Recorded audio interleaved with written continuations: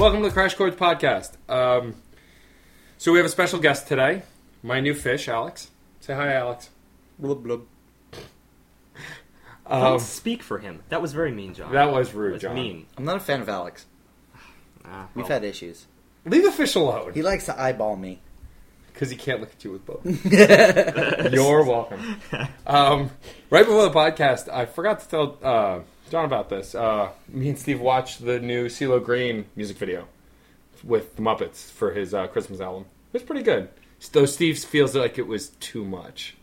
Oh, don't get me wrong. I love the Muppets. I do love the Muppets. I just feel that they're starting to make appearances on almost everything lately. It's like, I like to see the Muppets by themselves. I don't always like to see them as cameos. They were by themselves in a movie that came out last year or this year. Shut up. Just saying. No, they've got a resurgence in popularity, and they're going to be used in mainstream media. Yeah. In all sorts of spots. They have that commercial for cashews or something with Kermit. I mean, it's coming back. They're coming back. They're becoming popular. They're going to be sellable. They will be used ad nauseum. Mm-hmm. That's kind of how things go when things suddenly become popular again. They become ad nauseum. Yes, that's exactly what happens. Before we get too in-depth in the podcast, I just wanted to mention that we're going to start reading fan emails and comments on the site. We're finally getting some response, which is awesome. And so we're going to go to Steve, who's going to read it for us. That's right, and this week's spam mail is from Cheap Beats by Dre33, and he says, 2-bit beats by Dre, second-rate Dr. Dre beats, sleazy horror beats, Barbirdie beats headphone, Beast beats, recently beats Dr. nearby Dre cheap monstrousness beats headphone, Shinsi Dr. Dre beats nearby Dr. Dre headphone. Thank you. We will take that under advisement. And thanks for that. Moving on. So I haven't really been listening to that much this week. A few new songs here and there, checking out some pop stuff. I am done with Christmas for the year. It's just December. No, I've been listening to Christmas music since before Thanksgiving. I mean, it's getting a little ridiculous how radio stations are just saturating the market. Okay, I agree. The Christmas season is a little bit long lately. Like, they want it to... Oh, this year it started before It always has kind Halloween of been ushered in. That's true. But traditionally, it is supposed to be ushered in by Thanksgiving. I mean, how many years have we had Santa come in at the end of the parade? But with my day job, I have no control over the music, so I've been listening to Christmas every day, at least a third of my working hours.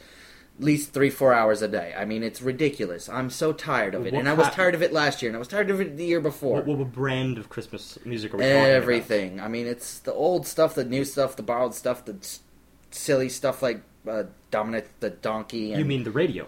Yes. Don't listen to the radio. Compile your own list. The goodies. See, I'm an old man when it comes to music, so I listen to Perry Como... NKC, yes, NKC. NKC. That's excuse me. That's right. You should adjust your frame room glasses as you say that. It's for a proper demure Christmas. You don't know the demure Christmas. Whatever. No, I listen to both ends. I like Nat King Cole as well as Bowling for Soup when it comes to Christmas music. I like a fair share of everything. It should be said that Matt's Jewish at this point. What? I think it should be said that you're Jewish. Well, no, yeah, it's fine. Yeah, name one Hanukkah song besides... Adam Sandler's The Hanukkah Song. Well, that's why it's funny, because really the anti-Christmasness should be coming from you, not necessarily John here. I have my fair share of humbug. Thoroughly Italian. We were talking about this earlier. He had only seen A Wonderful Life a few years ago. I was raised on that. I've been saturated with the Christmas stuff since every year. He hasn't had that same level. Storm hasn't had that same level so for you, of it's all saturation. Fresh and wonderful, maybe? Oh, well... So, anyway... You just want presents. Who doesn't want presents? I hate presents. That's all right. One day, I'm going to get you by a fireplace. I'm going to give you a warm cup of cocoa, right? I don't like put cocoa. on some... God, you gotta are be Satan. coffee. You are Satan. It's gotta be coffee. I don't like cocoa.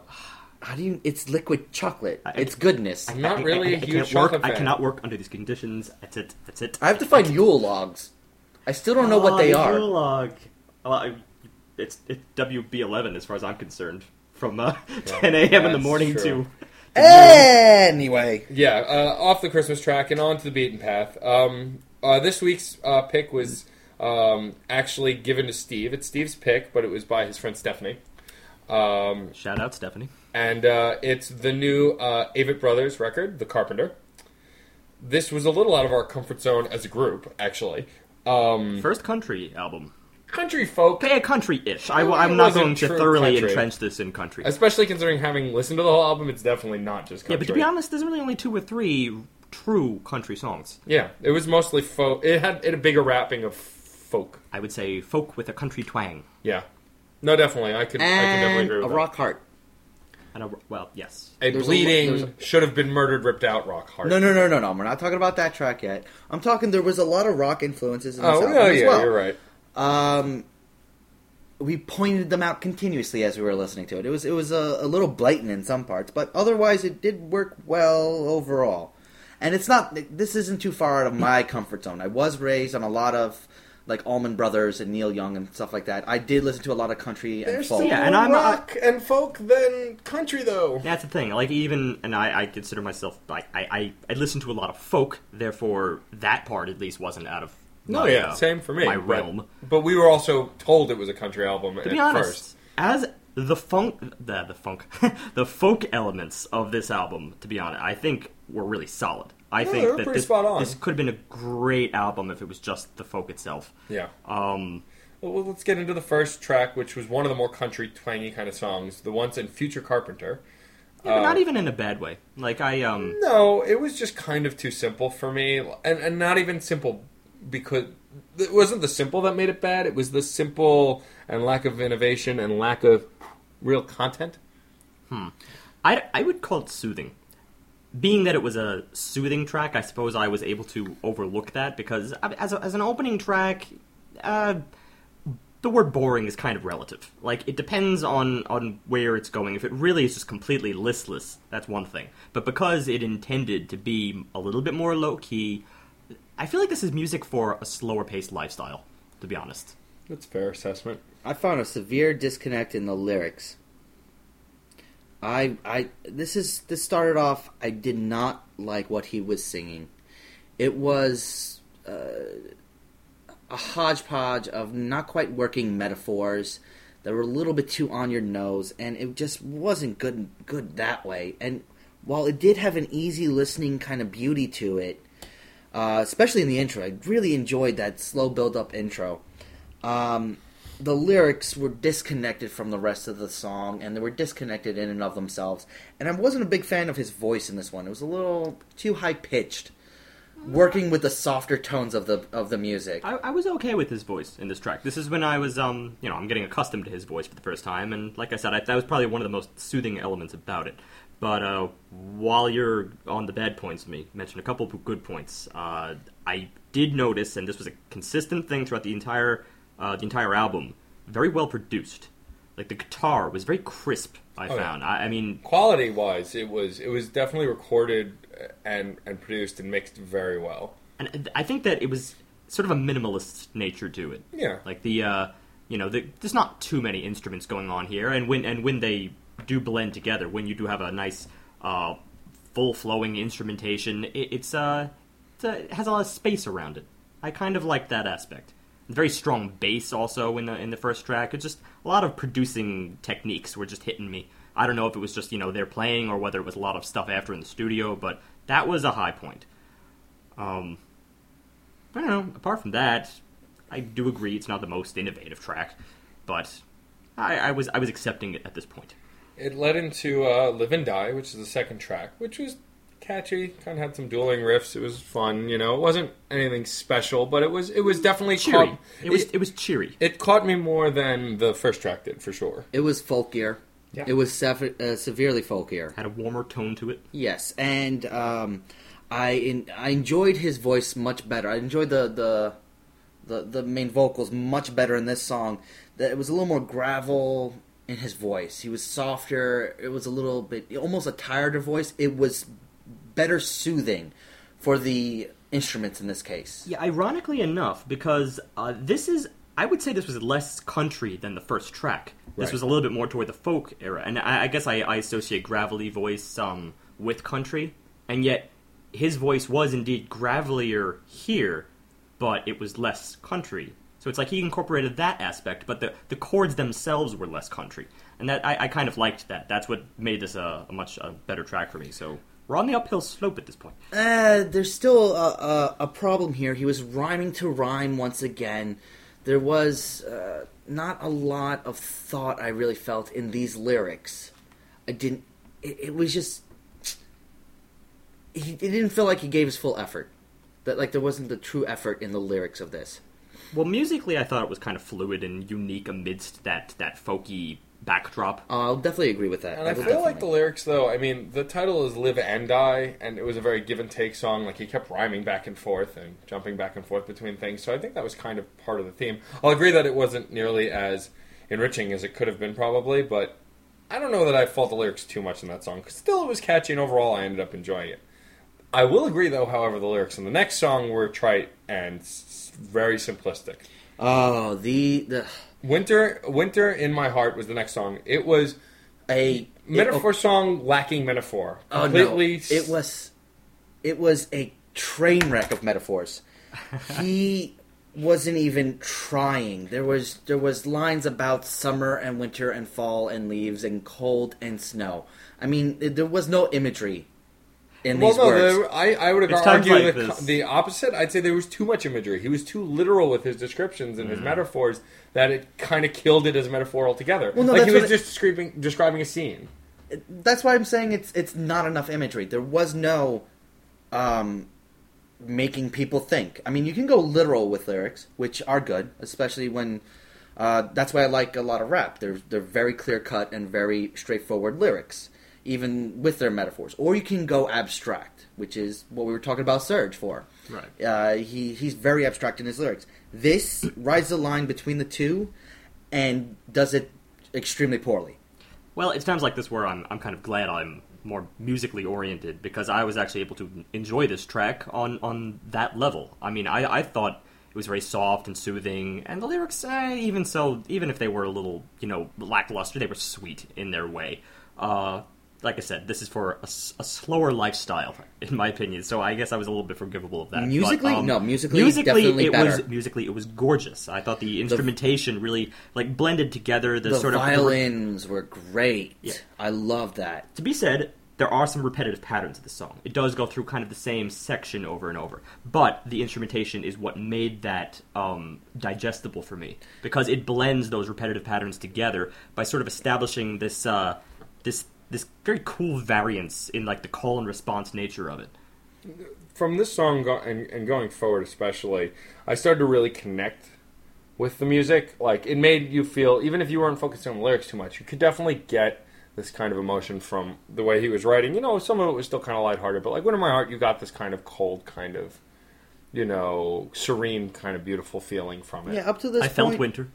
No, he was singing more forlorn than the next track. Now, Pretty Girl from Michigan. This had attitude. That's the first thing I noticed with it. There was quite a bit more tongue-in-cheek. And I think we have different ideas of attitude, because... energy. Chutzpah. I see. I don't know if I would use those words to describe doo-wop, which is what this was. No, he had more passion in his voice. And it worked a lot better. And lyrically, it was definitely more inventive, more unique. I did enjoy it a lot better. Matt was the first one to point out that this was a doo-wop track, and I instantly heard that. I mean, this is anywhere in the 60s, perhaps even late 50s. This is early rock right here. When you can kind of drop your hands and snap your fingers in time with the song, it's pretty clear where that song belonged. Exactly, and which I guess was a little bit of it kind of departed from the album for me. It was one of those tracks that I wasn't entirely sure whether it worked. Well, because at that moment you're going, why is this here? This isn't folk, this isn't country. Those sounds are a lot closer. Doo-wop is more of a rock and roll. I mean, I do like variety. It's just I look for little subtle connections within variety, and I did not see that particularly. This will come up more later in the record. Oh yeah, or whatever. Yeah. But I find and my best example was when we listened to Matchbox 20 and we listened to Sugar. That song was a 90s R&B track through and through, but the lyrics and some of the instrumentation still resembled Matchbox 20. You could feel a connection. It belonged on that album. It was kind of tongue-in-cheek poke at R&B, whereas this just felt like it was inserted from somewhere else. No, I felt the guitar work was relating to the rest of the album up to this point. I did feel a connection between the two and the string work. I think you might be complaining about what I said. Like his singing style really did change from song to song. They did go back and forth, and I Never Knew You, the next track, had that same attitude problem. Yeah, or attitude addition. It was very fast paced and fun, but it was very kind of different from everything else still. This I was more defensive about, strangely enough. I mean, this brought it back to the modern era. Yes. That's the problem with, I suppose, that I had with the doo-wop, is that it seemed so 50s, so simple in its way. I was having trouble with it. I Never Knew You was more of a Ben Foldsy song for me. Yeah. It kind of threw together their folk aspect with their light rock aspect, and I really, really liked that. The piano was a very strong point in this song. It was the bass. It served as the bass. That was kind of a nice variety. As I said, instrumentation is always really a winning point in this album. And you know what? I really was starting to feel emotional attachment to this song as well. He was getting through to me in this. Yeah. A lot better than the previous tracks, and I think that was just his singing style. While I did enjoy the gravelly voice, when he was actually singing about something, it felt like he was enjoying. I was connecting. See, I agree with that, but I'll save that for later because there's other tracks here which got me even more so. But that was a nice starter to that, because at some point they got to reel you in. The tracks are moving along. February 7. Yeah, this song was.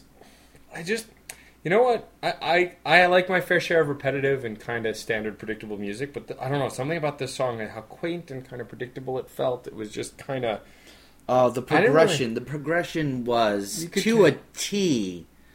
I called the strings 5 seconds before they would come in. Yeah, this was a hard song to defend. I liked the voice. Let me put it that way. The gravel is back. All that stuff. If you focus on that, it's a very nice. It's an easy song to get through. But the problem is, my blessing is my curse here. If I'm stuck on music, it's very hard to get over the fact that the sections repeat so much. I can't escape that. At some point, I do get a little bit bored. It saved itself to some extent with a very, very sweet outro. I kind of enjoyed that. Which did flow into the next song fairly well. Yes. Though I actually... This was a little bit different. Because this is where the album actually started coming together. I felt like this was probably the best song. It came together and it took off. Yes. And this is the track I meant that actually I emotionally connected with. Oh, it was beautiful and sad. It was the most creative melody so far. He had a real way with words. It was a sad lullaby. Like, I could picture a father sitting by his daughter's bed singing this song about their departed mother or something. Like, it was just it's a very beautiful song. And I could point out so many beautiful things that he did with that they both did with their voice in this track. Like in the second verse, there's this point when one voice cuts out below the other or reaches a harmony to overtake the other. They end the verses differently. It was absolutely gorgeous. And there was distinction in the instruments. There was distinction in the voices. I was actually starting to see a uniqueness in this song. It was introspective. That's what I really felt. That's what I mean by emotional connection. I mean, it took me into a zone. It was the first song in this album to do that. And then they messed it up. Now with the song Down with the Shine, this was even more predictable. There's a line where he's making fun of the story he's telling about its predictability. And up until that point, I was going, this is the most common drum riff I've ever heard in my life. This is actually where I really, this is kind of where I came up with the phrase music for slow-paced lifestyle, because this is the one that drags. It really does drag. Like, right before I was about to say this song is boring and trite, the horns came in and actually spiced it up a bit and made it a little more interesting. Kind of had this kind of classic rock. The brass was a major point, but it kind of fell into the same problem too little, as many. too late. Exactly, too little, too late, and even it in itself, it was almost like another soundbite that repeats. It was layered over, but then it repeats itself. It doesn't. It's not. It doesn't work into another section. Yeah. It's just an added bonus. It's a nice added bonus. I kind of wish they used more stuff like that. If they had layered that in other tracks songwriting properly, over composition. Yeah, if they had layered the horns in other tracks, it might have actually made them a lot more bearable. But even at this point, I was starting to see a lot of similarities in these songs. I was starting to lose the differences between the songs. Even with this brass, it seemed like there was just too much repetition. Well, this is where I was very aware of what their strengths were and what their weaknesses were. The strength was, of course, when they were actually to take a nice, low-key song and work through a few more variety of sections, right? But on keep their it low-key. folk side. On the folk side. Right. His lyrically, I was starting to see that they were best when they were going a little more passionate, a little more energetic, not so low-key on the lyrics. Low-key in the voice. Low-key in the voice. The gravel is what I wanted to hear. And so many of these tracks have like one or two of these three aspects of the band, and none of them really had all three until A Father's First Spring. This song brought a tear to my eye. It was beautifully written. It's beautifully written, and it was this kind of laid back song about a father's love for his child, and it was a love song for one's own child. It was really beautiful, and it's not done often enough, I feel. I just thought the lyrics were beautiful. The music, the instrumentation, it was creative, it was clever, it was well put together. I agree, and I also go back to what John said here, because at this point, right before this song, I was kind of worried about where exactly this was going to take itself, because there were, I was aware of the strengths, I was aware of the weaknesses, and it didn't feel like the whole song was going to be wrapped together, terribly well at this point, which is kind of this tug and pull that this album has with me. And then Father's First Spring came on, and I was, enthralled again. Oh, yeah. I had the same exact connection with it as I did with Through My Prayers, perhaps even more so. Very fluid love. I love the flute tone in the beginning. Again, instrumentation really coming to add to the emotional element.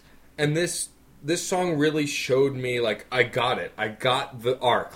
It wasn't perfectly clear, but I could start to see it now. Yeah. It came and went that it was, alternating between folky, passionate attitude and a little bit of, sweet, slow, easy living. Love the cello swells. That's one. Cello and violin swells, violin call and response. And you can see this kind of give and take with the songs on the album at this point.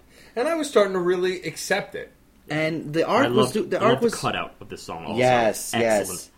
But the arc of this album had been made clear up until this point. It was about the variances of love, I really would have to say. There was all different styles of love here. Love that you wish you had, love that you never had, love that you wish you didn't. Oh, now I'm crying. and they screwed it up. Well, hold on a second. I don't want to get to that yet. I really don't. I also want to note one other thing that Father's First Spring saved for me, is that it also proved me wrong from where I was at the last track, is that I felt like, they couldn't really tackle complex structures, that they were in their zone, in their comfort zone with simple structures. This had the most complex yet. It showed they could do it. I wanted to see more of it. We saw complicated in the next song. No, not the next song. First, we saw Geraldine. No, it was complicated. Oh, you're right. It did. So my biggest problem with Geraldine is that they were giving us something different, and it was a little jarring. But I was starting to get into it, and then it ended. It was like a minute and a half. It was very, very, very, very, very short. It was pointless. It was a little bit more like the softer, quirky side of REM. I'd likened it to. It felt like they were singing. It had a very 90s sound. It did. Stand in the place 80s, that 90s. you are. 80s, 90s. I even heard a little bit of Billy Joelish territory too. But it had the same problem as Pretty Girl from Michigan did. It didn't belong. It didn't belong, exactly. And it departed in almost to the same degree. Enough that I don't hear the arc anymore. I'm lost in the arc, but I still kind of enjoyed the song. It's forgivable. Yeah. Now, what is not forgivable is track 11. Track 11. So track 11 was this The band essentially just crapped the bed. That's what happened. So it's called Paul Newman versus the Demons. First of all, let's start with the title. Let's break down the title. This title is nothing like the rest of the titles. The titles all have emotion and passion. In the title, you can get an idea of what the entire song is about. Or even just a little bit of intrigue, like a little bit of differences in it. This one sounds like the title. It's clear that this is a joke that we don't get. Yeah. It is clear. This title sounds like something you find on Tenacious D's album. Like, I don't understand why this title exists. Then moving on it to sounds the like actual... a parody of something, and I don't know what the parody is. I can't grab onto it. Then moving on, we've got guitar work that's so forced and sloppy and chaotic. Like they think they're a heavy metal band all of a sudden. I'm not going to almost. just mention the guitar work here. The particular the particular thing that was just completely ruining this for me was his voice against the guitar work. He doesn't have a metal voice. No. He does not. Well, metal is not. It's not that he's going for metal here. He's They're going for rock, a rock, heavy rock. And he does not have that kind of voice. It sounds like they're leagues apart, like they're playing in opposite sides of the world. You have this one, the guitar work is at least trying, might have worked if there was another voice to go along with it that kind of tied it all together. But his voice is just, he's back in folk territory. And the most jarring thing about this song also was that, like, at least in Pretty Girl from Michigan, you can tell it's his voice. Like, that kept it together. It was a doo-woppy song, but his voice was still kind of where it was. This song, it was like it was a different band. If you put this on and not told me who it was, I would have never guessed it was the Avett Brothers. It just sounded so completely different. I'm pretty sure this song was about substance abuse of some sort or another. I think that's what it was. Which, thematically, doesn't fit on the album. No, not really. Number one. Number two, it was dark. It was a true dark song. That's not what this album was about. It wasn't sad, it was dark. I'm not even going to say it was like faux dark. Yeah. I got too much comedy from this. Like, well, not that I'm necessarily laughing from it, but I'm detecting that they felt it was funny. But I can't interpret that as dark. My biggest issue, forgetting the music itself, because you can connect it. They lost their cheer. The cheer in the previous tracks. They're almost hopeful. They lost their heartfelt nature. Yeah. Yes. Cheer is the wrong word, because there were sad songs, but there was no heart anymore. Heart is a better way to describe it. When it comes to the Avett Brothers, from what I know, after 10 tracks from them, I want a guy with a guitar up on stage in a very, very small little venue, putting his heart on the table, and I'm going to cry with him. That's what I want to hear here. And that's not what I got. Yeah, all the songs up until this point 11. gave us a little bit of that, even if they went quirky. Now, I know I did find one redeeming quality about this song. Find one. It still is about love. It's about love of alcohol, drugs, whatever they're trying to convey to me. It is about the exact opposite of the rest of the album, but it's about love. Look, I maintain it's a B-side. It's a B-side that did not belong here. A B-side doesn't belong right before the last track, though. No, of course, that's what I'm saying. Yeah, but that's my biggest problem. I can only interpret this as filler, as the most extreme case of filler possible. Not even filler, because filler at least links the album still. There's connection within filler. No, okay, yeah, you're right. Filler, right like when we listened to Hoobastank, we said that they had some really high point songs, but there was a lot of filler. The filler at least still fit to the theme and this kind of brooding. This did not belong anywhere on this record. It belonged on 3 records from now, when they become a metal band. I'll take that back. I agree with you there, because I usually refer to filler in the sense that it's not terribly the most substantial in the album, but it's filling in the cracks. Yes, it fills in the cracks. This doesn't fill in anything. It literally is a train wreck in what would otherwise be a really kind of good album. I enjoyed it. And then getting to track 12. Now, track 12 was called Life, so this is a big shoe to fill just naming the song Life.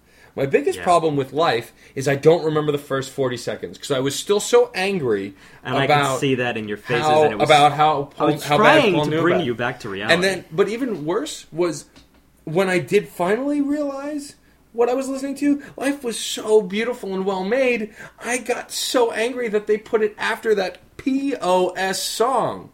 Like Life had topped Father's First Spring and Through My Prayers, which I had already loved up till that point, and this was the natural conclusion to those 2 songs that would have so much more weight if there wasn't track 11. Yeah, if you dropped track 11 and just had track 12 with track 11, this album would have been very high for me, actually. Yeah. We've said before that we're not going to fault an artist because they put something into an album. I'm changing that. We gotta change that, because in this case, we have to fault them. Well, I think this Well, is... this is, of course... No, we usually mention that in regards to the artist's overall idea. But it is very easy to pinpoint a moment when the idea is simply not as powerful as it was before. A point when the idea loses its message. And it's clear that track 11 does that. I literally wrote, anger, exclamation point, exclamation point, exclamation point. 3 underlines. WTF, exclamation point, Avett Brothers, exclamation point, exclamation point, exclamation point. I did not know what to write for this song, because I was just so livid that they ruined this beautiful song by putting that piece of crap before it. And I still can't get past it. It's just... I don't typically get this angry about this kind of stuff, but it just feels like it ruins the album. It very much did. If you take away track 11, this had such a good shot. I don't see what the drive was for a 12-track album. They could have easily had 11. I don't know if they needed it there, or whether they contracted to put it there. When other bands put in songs that ruin the arc, I can at least in my head justify it as, well, the song was okay, so maybe they just wanted to throw a good song on there that didn't make sense for the arc. I can justify that. But when you throw something as all over the place into this... even if this song was in the middle, it would have broken the album up. I mean, it wouldn't have ruined it so much. But the fact that it was so close to the end, and they kept it, even though it was terrible... All right, well, let's take this to a comparison here, because just to diminish the travesty that occurred, let's compare this against what is still maintains to be our lowest rated album, which was the Maroon 5's Overexposed. And that album had a very similar problem in the fact that every single song was disconnected from the one before it. That is why it got so low. It's because I had nothing to anchor myself. Absolutely nothing. Now, as sad as it is that one track killed this album, now there are little problems elsewhere, but, it would still be rated very high. But with that said, one track. It's one track that has destroyed the overall arc, right? I can't bring that as low as an album like Maroon 5's. Right, but because the thing is with this album is it's the absolute polar negative of Maroon 5. Maroon 5 had terrible, one redeeming, and then terrible. Yeah, it's frustrating, but it's one mistake. Yeah. No, I understand. It just really, it just kind of ruined the album for me, and that's hard to forget. And I don't think... I get that. Okay. Everybody's seen Star Wars. Remember the scene... I'd love to know where this is going. No, you remember the scene... Luke Skywalker's coming in, he's trying to blow up the Death Star and everything like that. He blows up the Death Star, goes away, fanfare, cut, great ending. Yeah. Instead, Luke Skywalker goes in, he's about to blow up the Death Star, Darth Vader shoots him, Finn. I'm not sure if that's entirely apt. But, I felt like that's what this did. Really? Because I was actually expecting something more like, just if I can bring your vision to life here, I was thinking something more like Luke Skywalker is on his way, he gets to the trench, he's going through the trench, and then... He sneezes, crashes into the wall, burns into the ground. No, he stops. He, docks. He docks in the trench. He walks out, he gets in the Death Star, and he has a little conversation, and he does a dance and a little musical number, and then he gets back in, then he finishes. Then the fanfare, then everything else. A really, really weird moment that you wish you didn't see. That's what track 11 is. That would ruin the entire movie if that happened. Yeah, that's what I'm saying. Yeah. That's why I agree with Matt. It ruined the album.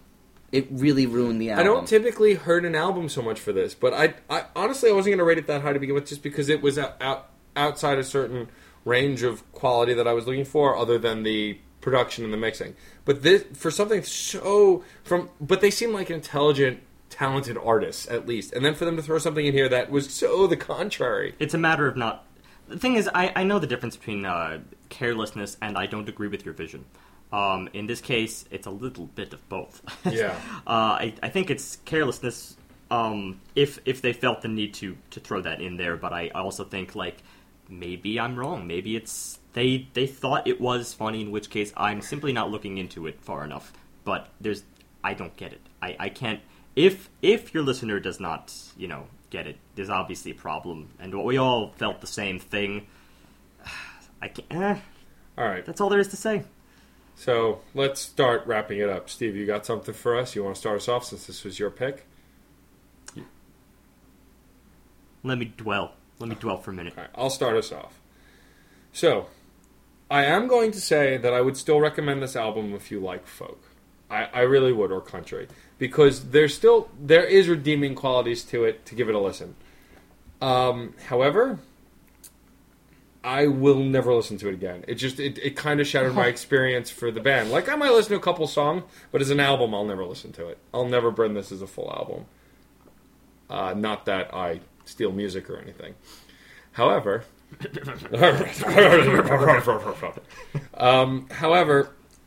it's just like it started out so incredibly meh and borderline at a 3.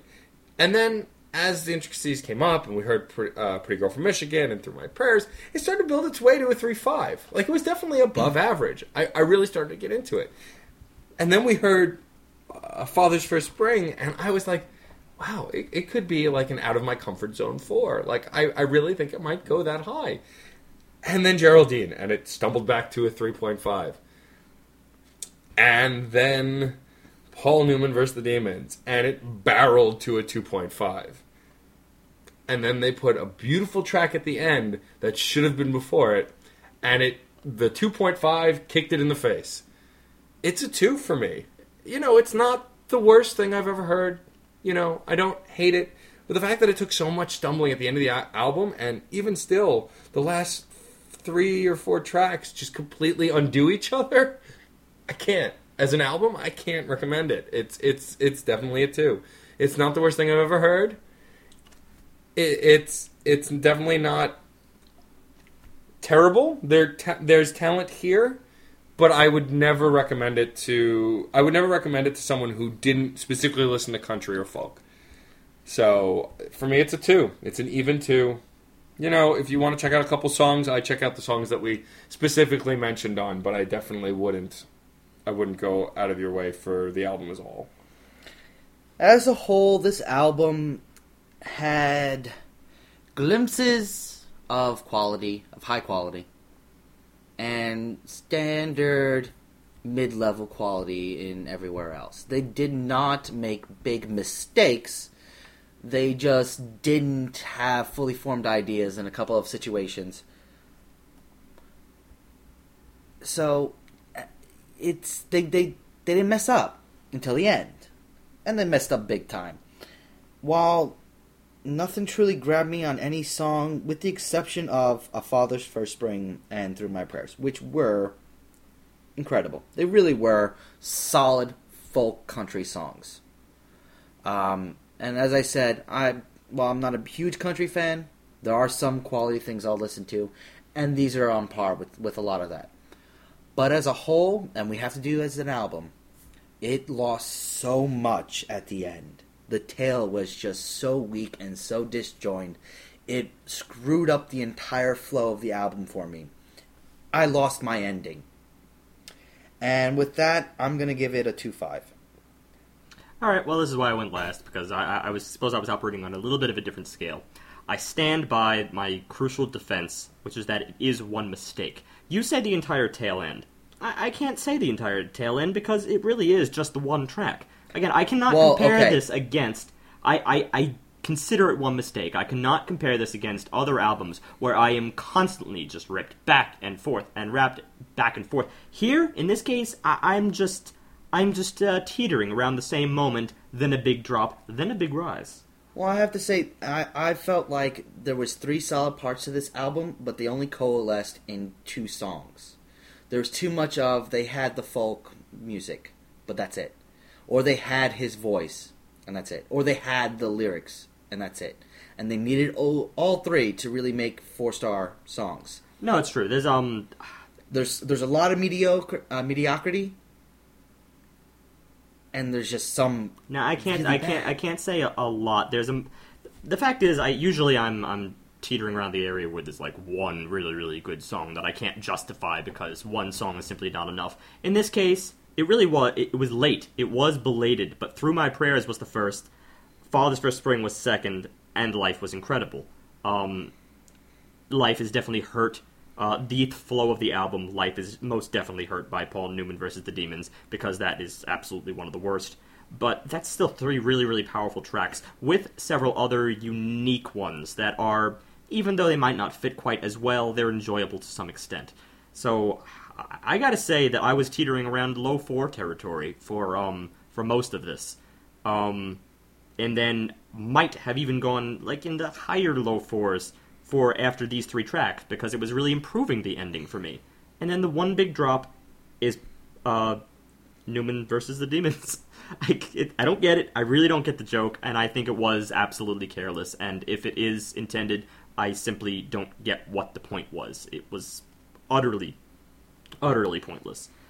In which case, that piece of carelessness drags it down to the high 3s. I'm going to put it smack dab in the middle there, 3.75. It would have been in the low 4s if it was not for that. I think the difference here is that I really didn't like a handful of songs as well. Like, Geraldine, to me, was almost as bad as Paul Newman vs. the Demons. I just couldn't... Too short, completely pointless. Didn't fit the arc. I hated... I really didn't like the intro track. I didn't really like the February 7. So, I think the difference here is that you were more on board with most of the album and then hit a really low note, so it was salvageable to you. But still, I wasn't completely on board until Father's First Spring, which I thought was beautiful on its own. And then it was completely killed by the 2 tracks after it. First 3 tracks for me are just... I think I was already rolling downhill and had nothing to grab onto on the way down. I think that was the biggest problem for me. That's fair enough. As I said, I mean, the reason why it is in the 3s ultimately is because it is take it or leave it at that point. Yeah. I think that despite my feelings on it, despite your feelings on it, there's a huge country crowd for this, a huge folk crowd out there for this. I think a lot of people will like a lot of the sounds coming from this. But I still think... It's kind of got a heartthrob nature to it. But I still think that they're all going to be completely turned off by that track, and it could hurt this album severely. I just really do. Yeah, I agree. And that's why, yeah, I mean I agree that took it down, but like I said, it can't be completely take it or leave it. If I took it with 3 totally solid tracks, which is fair, it's 3 against 1. I guess to me, the logic behind it for me was there were 3 albums that we've reviewed recently that were take it or leave it that I really liked, that weren't as complex or well produced, that I just liked and that I thought were likable. I just feel like this album has too much mishmash to be likable by such a specific crowd as this, and then what can I say? It's a complex equation. I mean, it's weighing the really good against the really bad. Honestly, I think that our varying ratings is really pushing this how complex and difficult this album was to review because of this disparity. I think, and that really says it all. And I mean, then again, criticizing music isn't easy, especially on a first listen. And I mean, yes, we could always just slam our hands and go, it sucks, and move on, but that's not really reviewing it anyway. Right. And there's I go far too down in the 3s, like to the lower 3s, the 2s, that really truly means that there were no standoutish points. None. In fact, one of the only things I think that I've put that low was Flying Lotus, because in that case, another complex equation, it was just so ungodly overshadowed by the lack of organization that, I couldn't bring it up. To be fair, I mean, and actually, you know what, I'll amend it here. I think I more agree with John that it's a 2.5, because 2.5 gives you the idea of hope, and that's what I want to walk away from with this. No, 2.5 is careless, totally careless for me. And no, but that's fine. I'm saying on my rating scale, though, I feel like 2.5, it could have been okay, it could have been take it or leave it, but it fell below. So I'd rather amend it to a 2.5, because you're right. 2, for me, I've given 2 is bad. Yeah, 2 is completely this is bad. not bad. It lost. It has a bad moment. It has issues. It's not just the bad moments. There's issues. You, it's just a moment. To me, it's a whole train wreck. Issues. I think that would be a little harsh, to be honest, because I think other things could be other moments of this album could be accepted as very, very fluid. I mean, the fact is, I'm as hesitant about the simple songwriting nature as you are, but instrumentation is a powerful thing. I mean, I like people who can do a lot with a little, and I thought they did that in earlier points of the album. If not for you, that's fine. Yeah, I think it's just for me, 2.5 solid instead of a 2, because it's not completely devoid of hope, but again, I don't see those all of those redeeming qualities you do. But I mean, that's why we have 3 critics and not 1. You know. Yeah.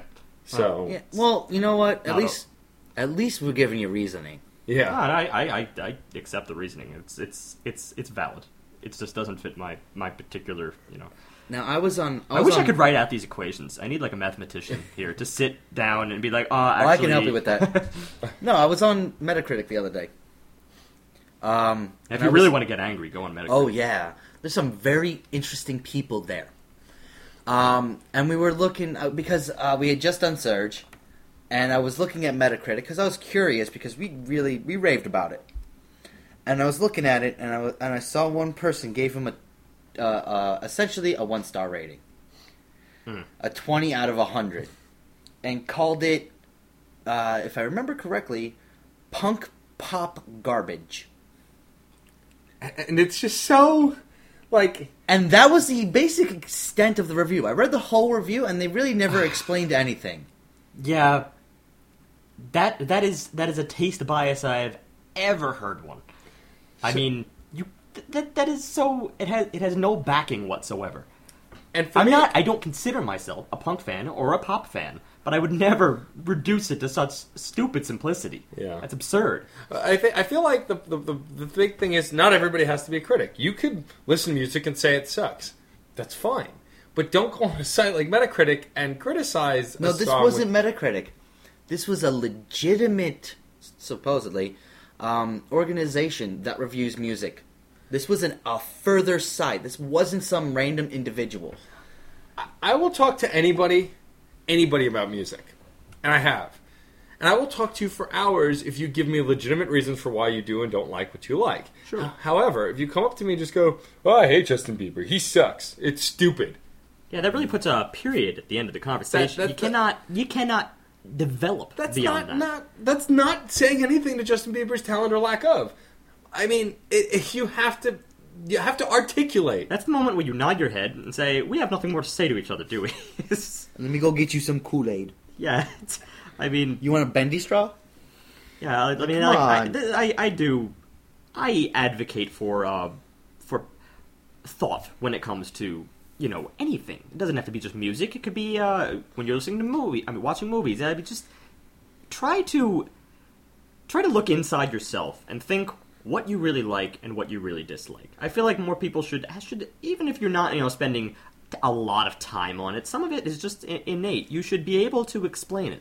And I feel like with movies and music and video games and lots of entertainment, books, there's room for things that you like, even though you know they're terrible, but you can still even articulate why it's terrible. I have 2 kinds of movies I like. I'm especially a big fan of thinking movies, thrillers and dramas and stuff like that. I love thrillers and dramas. That I consider an excellent movie. Now, the other side, I like it when things blow up. And those are fun movies. I say if it's a good movie or a fun movie. There's a difference there. They can be the same, but they won't always be the best same. movies marry them. But good movies and fun movies are inherently different. And I can explain why I like certain aspects of certain things. That's what we do here. We actually try to dissect why we're saying this is terrible and this is awesome. And I gotta say, I have to get off the freaking internet because people don't even explain anymore. So many people just say this is bad. This is bad because your mama's so fat.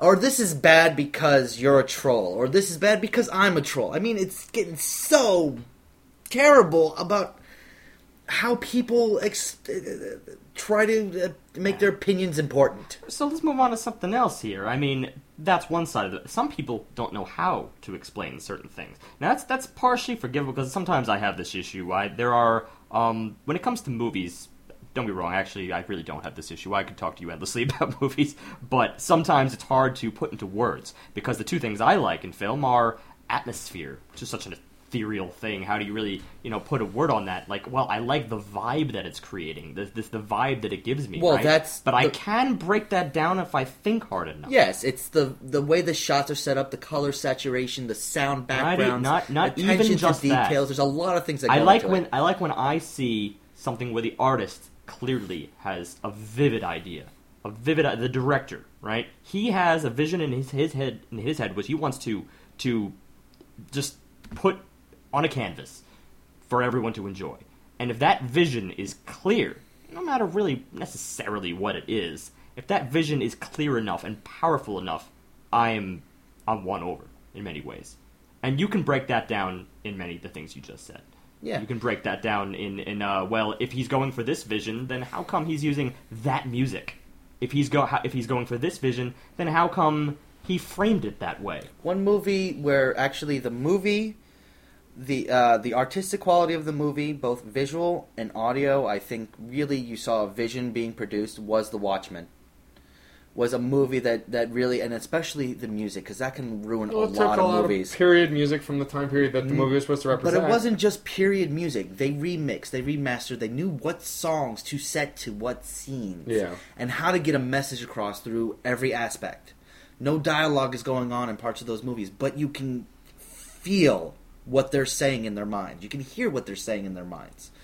Now, on the flip side of bad people ripping on things just because they're bad, you know what I really am starting to actually enjoy? People who recommend other people stuff because it's good, and they can never tell you why. And my perfect example, I love this example because it's been proven that the example is the opposite of what everybody says it is. 50 Shades of Grey. Now, I will say I read about 75 of the pages, the first few pages, 75 pages. It is pornographic trite. It is terrible. And I hear all these people, oh, read this, it's great. Why is it great? Well, what they should say is, 'cause it's porn. That's what they should say, but no, it's well written, it's a great storyline. First of all, anyone who says that 50 Shades of Grey is well written should be checked to see if English is their first language, and if it isn't, then you pat them on the head and make them walk away. If English is their first language, then you take it away because it's garbage. It's just garbage. I feel like I gotta read this now. It's garbage porn. That's what it is. It's a fanfic that was never edited and printed. It's BDSM pornography.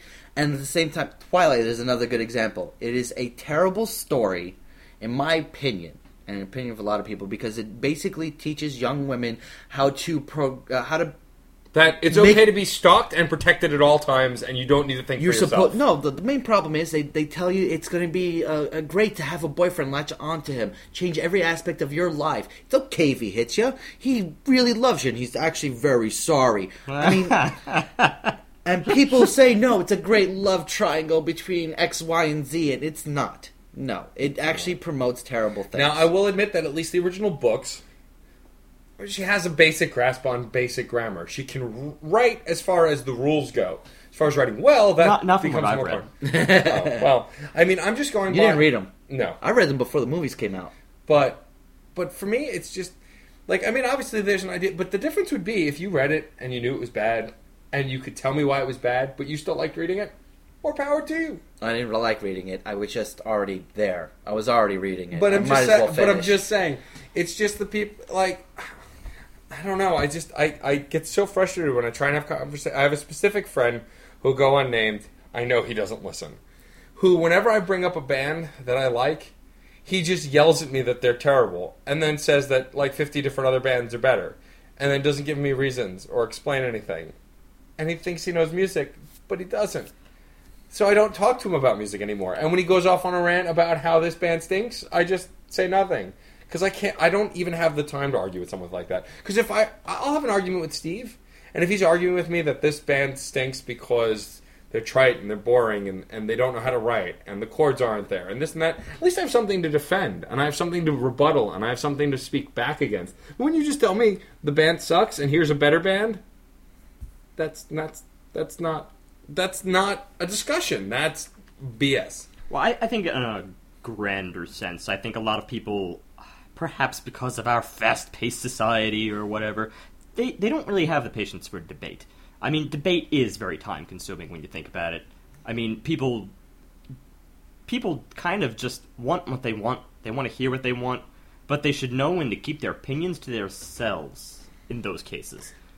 Because, alright, fine, if you just want to seek after what you want, well, I argue for education and, that you should be well-rounded, that you should at least know other things before you commit yourself to a small variety of music, or anything else for that matter. But that's your choice. You should not try to impose that on anyone else if you can't even, know yourself well enough to defend it or go beyond it. Well, you have to be able to quantify it. Yes. And, well, I have a good example of what Steve is talking about. So, growing up, my father's always had a huge, diverse collection of music, and it gave me my diversity to a point. My mother, however, would just listen to the tapes or CDs that my dad would make her. And she wouldn't really discover new music on her own. Not because she hates all music, but because she just wasn't a big music listener. She listened to it in the car, that was really it. It was a passive thing. So she just listened to that stuff and didn't care to know anything else. That's okay. There's nothing wrong with that. But my mother doesn't go around saying, "Oh, well, that stinks and that sucks and that stinks," because she listens to what she listens to and that's it. Precisely. I've got the exact opposite. My mom has a very specific musical taste. Bubblegum rock. 1960s, 1970s, 1950s bubblegum pop music. Sure. And she has shown that she knows who the Doors are. But, that's as far as the overlap of our musical tastes. As I said before, she loves Madonna and Cher and ABBA and the Mamas and the Papas. And I'm like, who are the Mamas and the Papas? Oh, God, no. This is better music. And we've never actually been able to connect on that. But she listens to it very actively. She will just listen to music, and she will dance along to it and sing along to it very loudly. And she's got such a love to it. And it's kind of weird because she has a very, very specific taste in music. She doesn't deviate. She doesn't listen to new stuff. She doesn't listen to jazz, classic rock, country rock, anything like that. And I don't know. I mean, it's a little bit weird. Sometimes it's a comfort mechanism. I mean, when you are in one zone for many, many, many years, sometimes it just makes it that much harder to change it. I mean, our brains are adaptable, but if you feed it one thing for a very long time, it's really hard to drag you out of that. I have a very good example of that. I've played video games pretty much since Nintendo, and even played the Atari before that. So since 4, and I'm old now, we'll leave it at that. I never really liked, ever since they came into existence, I never really liked first-person shooters at all. I didn't enjoy them. I didn't. I wasn't good at them, and I didn't find that they were fun. But in the last 2 or 3 years, there's really only one kind of first-person shooter I don't like. The military Call of Duty shooters. Halo I play, Borderlands I play. I'm actually considering getting the new Far Cry 3 game, because it's this open-world story with a first-person shooter. And so my tastes have actually grown. And it's weird when you realize it, because sometimes you don't pay attention. Sometimes your tastes grow and you just kind of accept it and move on. It was kind of cool to kind of be sitting on my couch playing Borderlands and going, holy crap, I like first-person shooters. Cool. I don't have to instantly judge a game because I see it as a certain type. And that shows my ability to expand my mind as a critic. Yeah, well, that's a perfect time to tie it back around to critics themselves. I in general, defend the idea of criticism. Mm-hmm. I think that it's important. It's not just helpful for the critic himself. I mean, honestly, I think anybody who kind of engages in it for a while will realize things about themselves that they never knew before. Because every second that you're challenged by either yourself or someone else, or just by the sheer quantity of content that you expose yourself to, you are going to question. You're going to question, wow, that is really not as good as I originally thought it was. Or, wow, that aspect really drags that band way, way, way back. It's healthy, in my opinion, because the more and more you do that, the more higher standards you have, and the more you try to seek out those standards. I agree. I think that it's hard to be... Now, I'll admit, it's hard to be completely open with criticism. Of course, when someone's hurtful, it hurts. I mean, it just goes with the territory with being criticized. But it's still important for growth. I mean, that's the baseline of it. Criticism is important to growth. I mean, that's really it. I would agree with that. And I feel like it's just important to talk about this. I mean, obviously, This is basically us defending what we do. yeah, Well, okay. which is fine, We're but here for a reason. We're not talking just aimlessly. Yeah, I mean, please still listen to us. I mean, that's kind of what We we're listening to. contribute to society. We matter. I'm telling you. In wrapping up, first we'll start with what we're planning on doing next week. So next week we're going to step even a little further outside our comfort zone, although I've been talking about doing something like this for a while. We're going to review soundtrack. A soundtrack that I really enjoyed, to a movie I really enjoyed, Wreck-It Ralph, the new Disney picture. We'll wreck it. Yeah, we're going to review the soundtrack, which I think is fascinating based on our previous soundtrack conversation earlier in the weeks and weeks of the podcast, where we talked about how there's scores versus song-related soundtracks. And this soundtrack is a blend of both. And that's why I was really interested to do it. So we're going to talk about the movie, we're going to talk about the soundtrack, and so you have that to look forward to next week. Also, I want to thank again our fan mail. I look forward to hearing more. You will hear more. And, of course, please comment on the site, call us out, So we email could do us. real fan mail, guys. Come on. And also, like I've said before, and I'll say again, follow along on Spotify. Most, if not all, of the records that we reviewed are there. Please check them out, and please follow along. Please donate. We're already working towards using donations that we've gotten previously to begin to improve the quality of the show. And in closing, as always, music is life, and life is good.